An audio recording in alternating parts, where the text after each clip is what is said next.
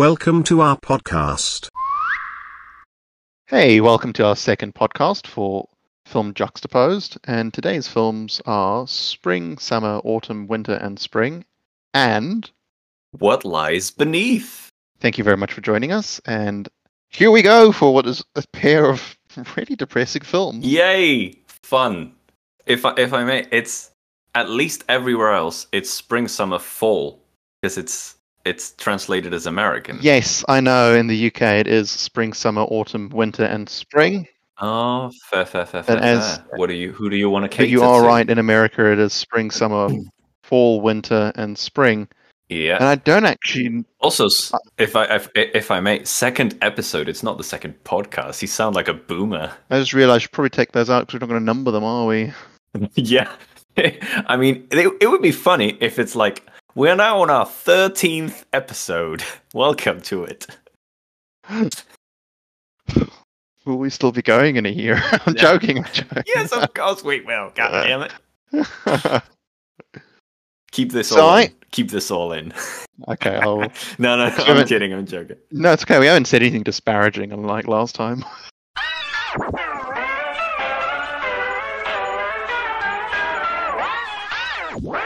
Because I was going to say, we are going to discuss plot points. So, spoilers will be... There will be spoilers. So, I have a fun starter question for you. Okay. I think it's safe to assume that you've seen other films by Robert Zemeckis. I have seen other films by Robert Zemeckis. I have a beautiful cheat sheet here with me where I looked up loads of things. I basically copied stuff over from IMDb and Wikipedia because I am a professional.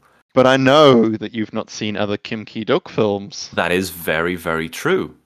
And Kim Ki-duk is, I think, quite easily one of the most controversial filmmakers out there.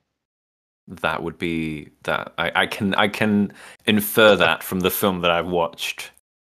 And this is one of the tame ones for those listening to this film, considering exploring Kim Ki-duk. This is probably the closest to a PG that he's made. Wow. Well, that's saying something. It is saying something.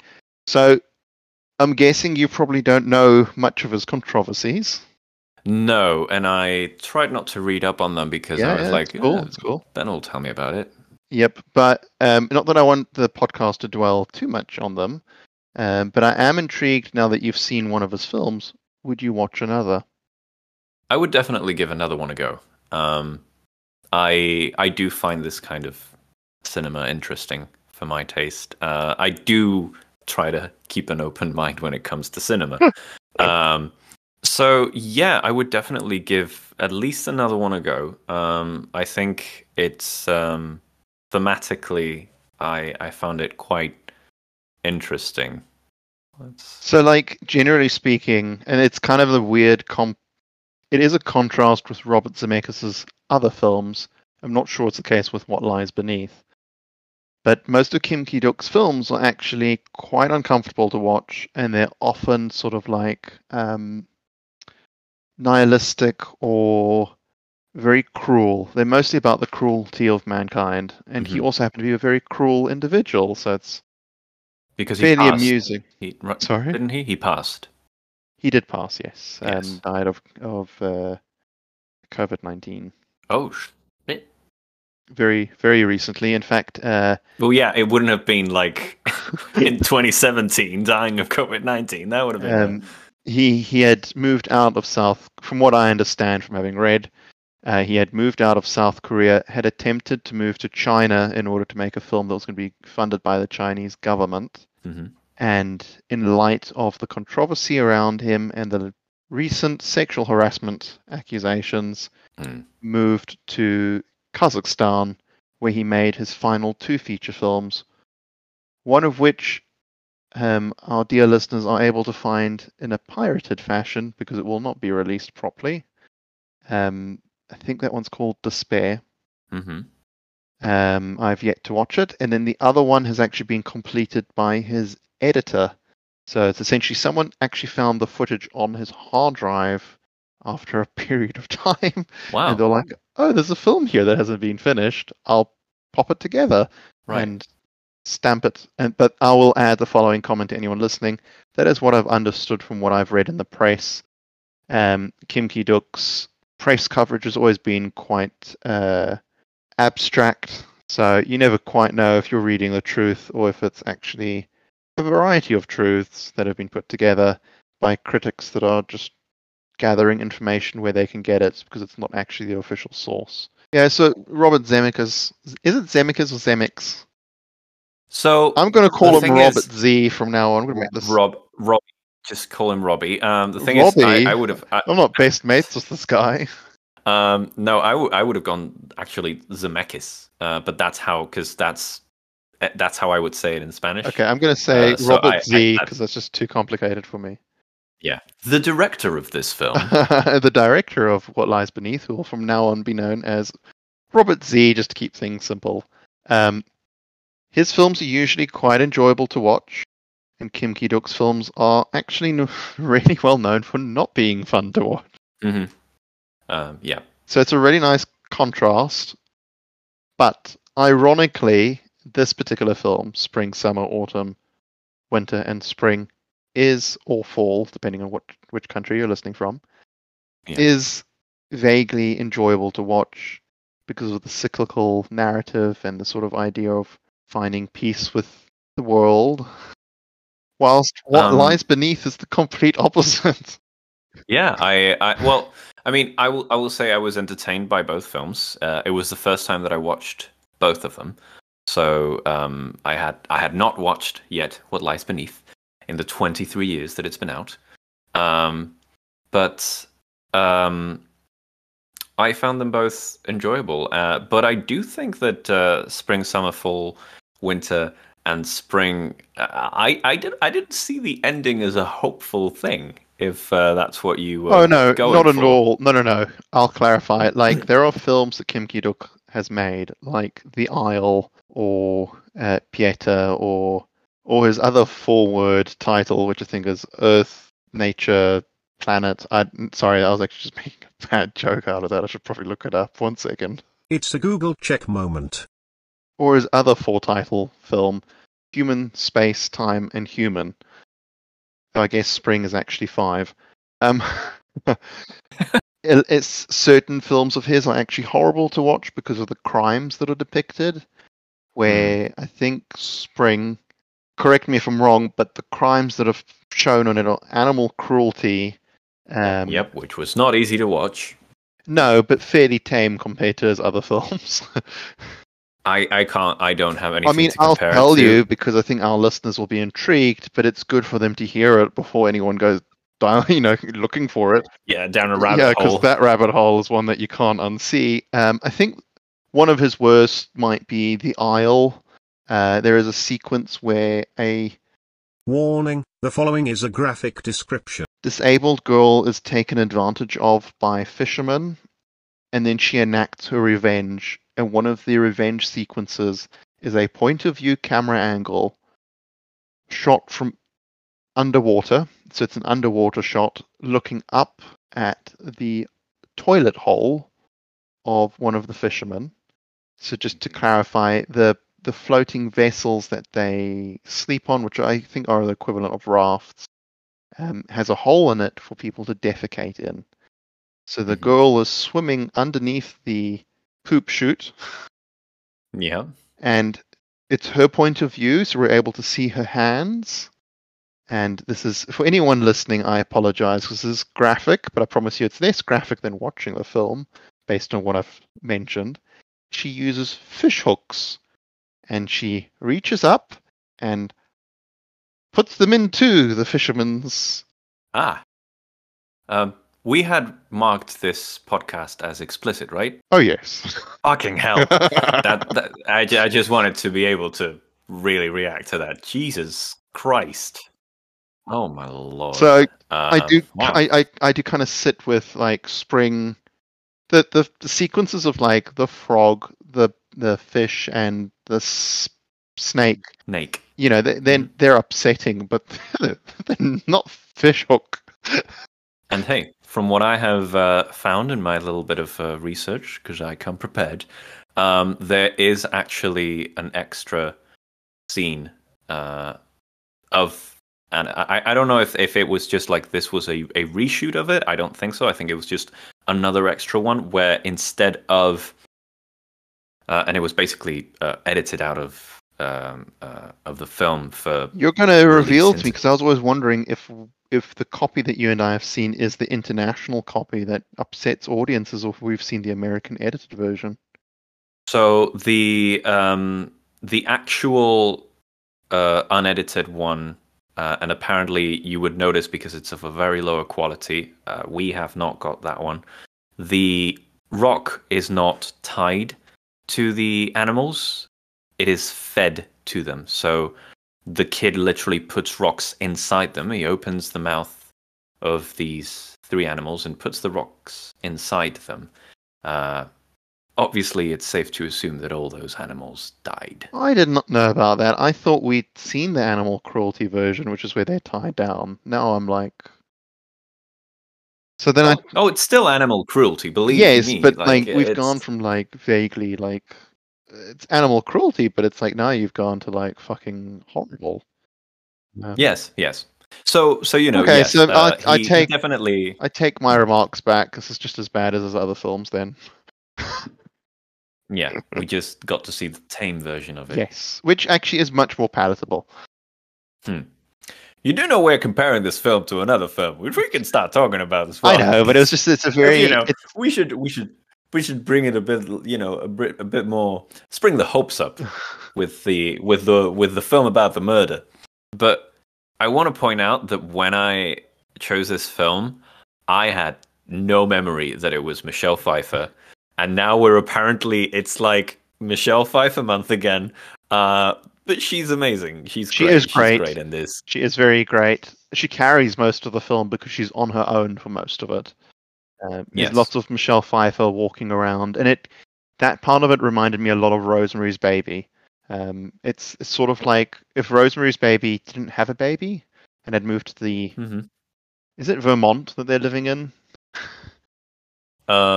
Damn it, no, don't worry. I'm fairly certain off the top of my head that it is Vermont, and I always felt that like it was a bit of a throwaway. I mean, we're not American, but it kind of feels like someone's chosen Vermont as like sort of like destination hell for when your marriage has gone wrong. Right. But yeah, she sort of carries the film in a lot of the scenes where she's on her own. And I will say this: there is an uncomfortable element in watching it, which is Harrison Ford, the American sort of like Hollywood. Not star, that's not the right word.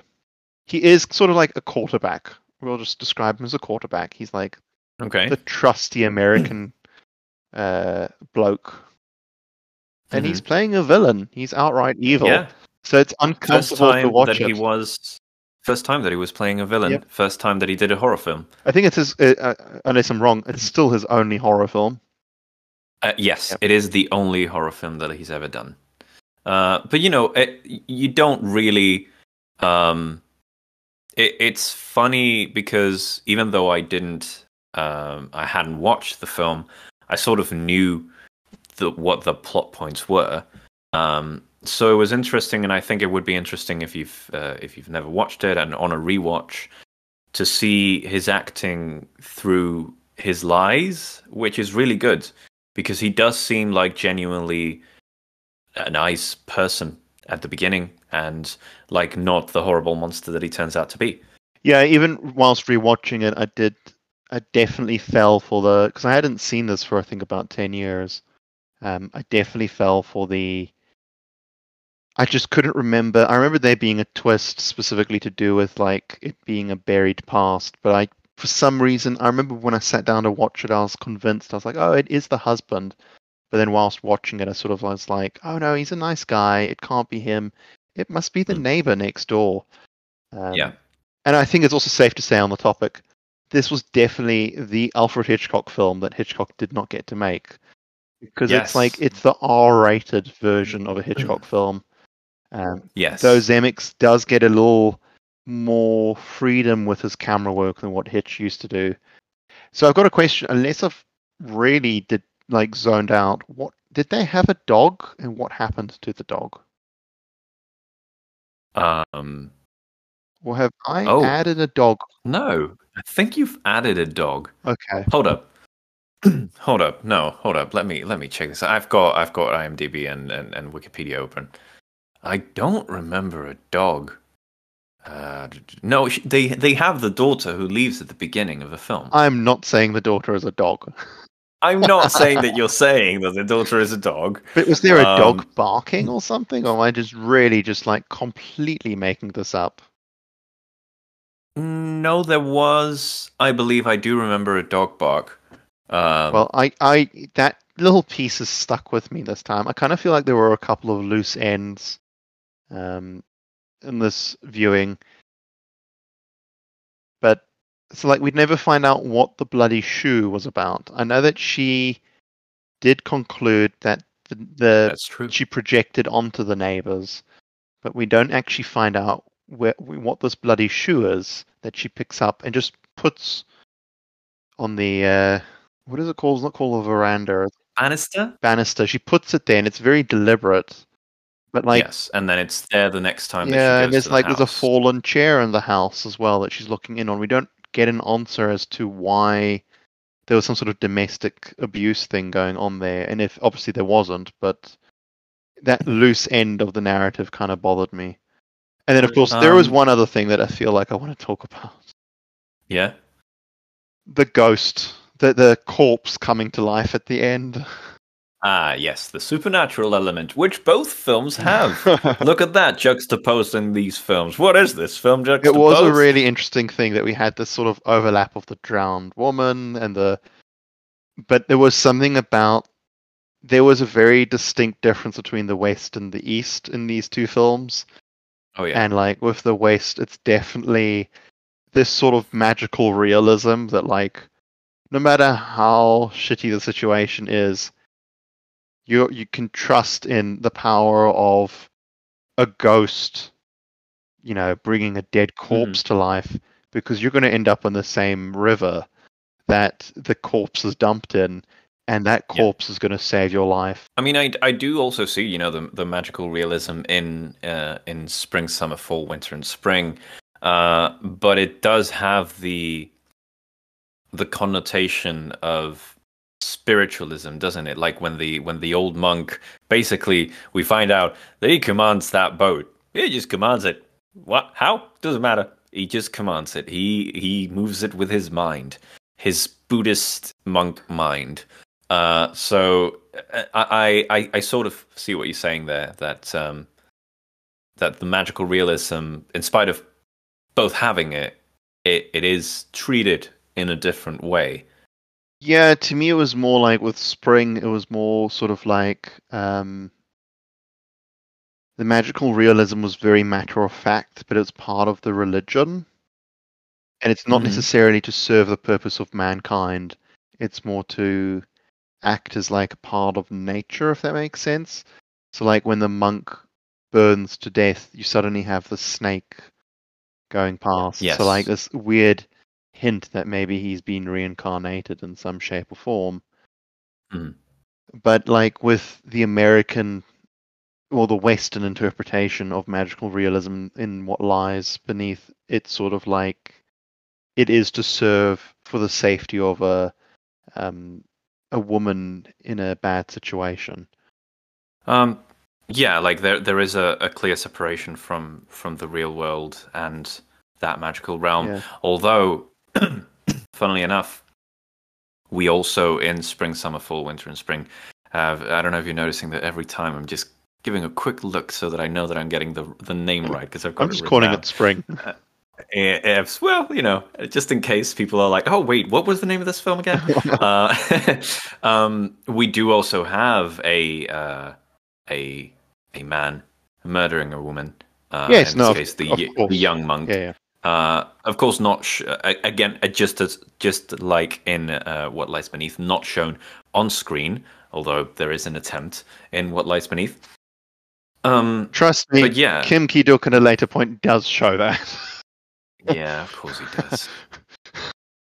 This film, as I said, this is the closest to a sort of like a PG, sort of like family friendly Kim Ki-duk film.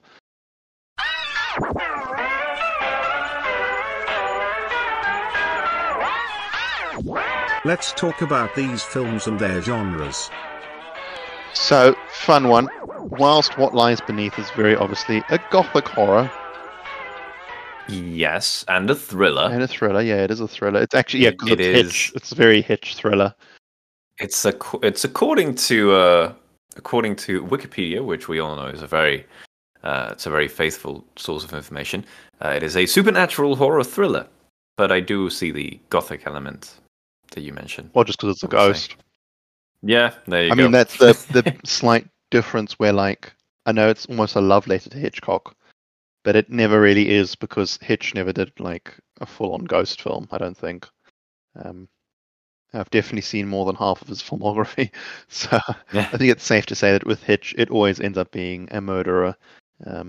It's never a ghost. Yeah, no, but you even have the main character named Norman, so no, yeah, like he did do this as the blonde woman being the protagonist. It's got the pulling of the curtain in the shower scene. Yeah. So with the genre, what genre? Yeah, I was going to say, what genre? That's very interesting. Yeah, because again, Wikipedia was like, "Oh, this is a drama and a romance," and I'm like, "Is it?" I mean, I get the drama part. I don't get the romance part. If he means just the part that happens in summer, no, yes, it is in summer. It is summer. It is summer. Yeah.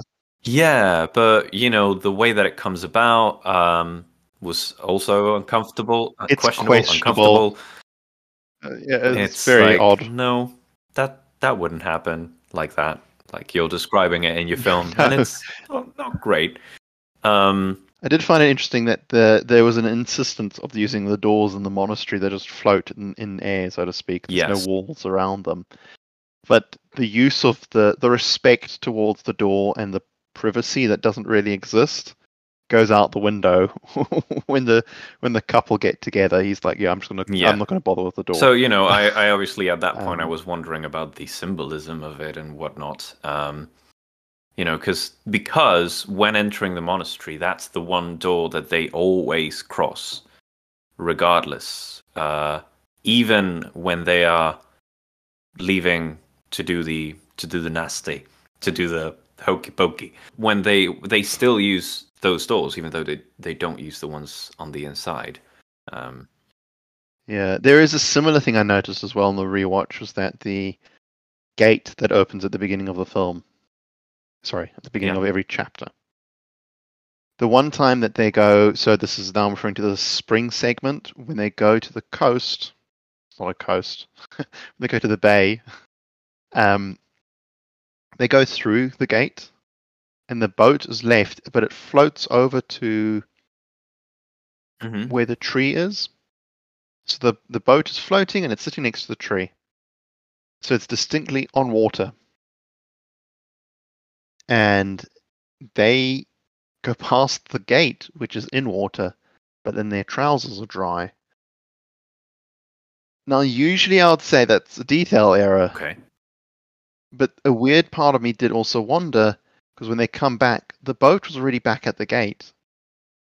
Now, on the basis that we know that the monk can move the building at a later stage, is that part of it? I also found it a bit interesting that, like, the monk follows the kid, and the kid sort of ignores the monk being there, because I don't think the kid was completely unaware of him being watched whilst he was playing with the animals. Do you think? I think he was. I think he was caught up in his cruelty.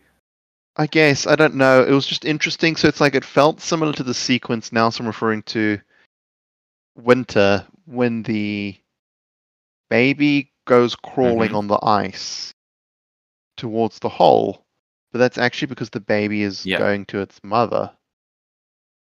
I wondered if maybe that the concept of the cycle went so far as to even like the idea of like the teacher-student routine. For me, definitely, I felt like it was the inevitable. It was like the cycle was going to repeat itself. At least that's what the ending made me think, that this cycle would repeat itself indefinitely.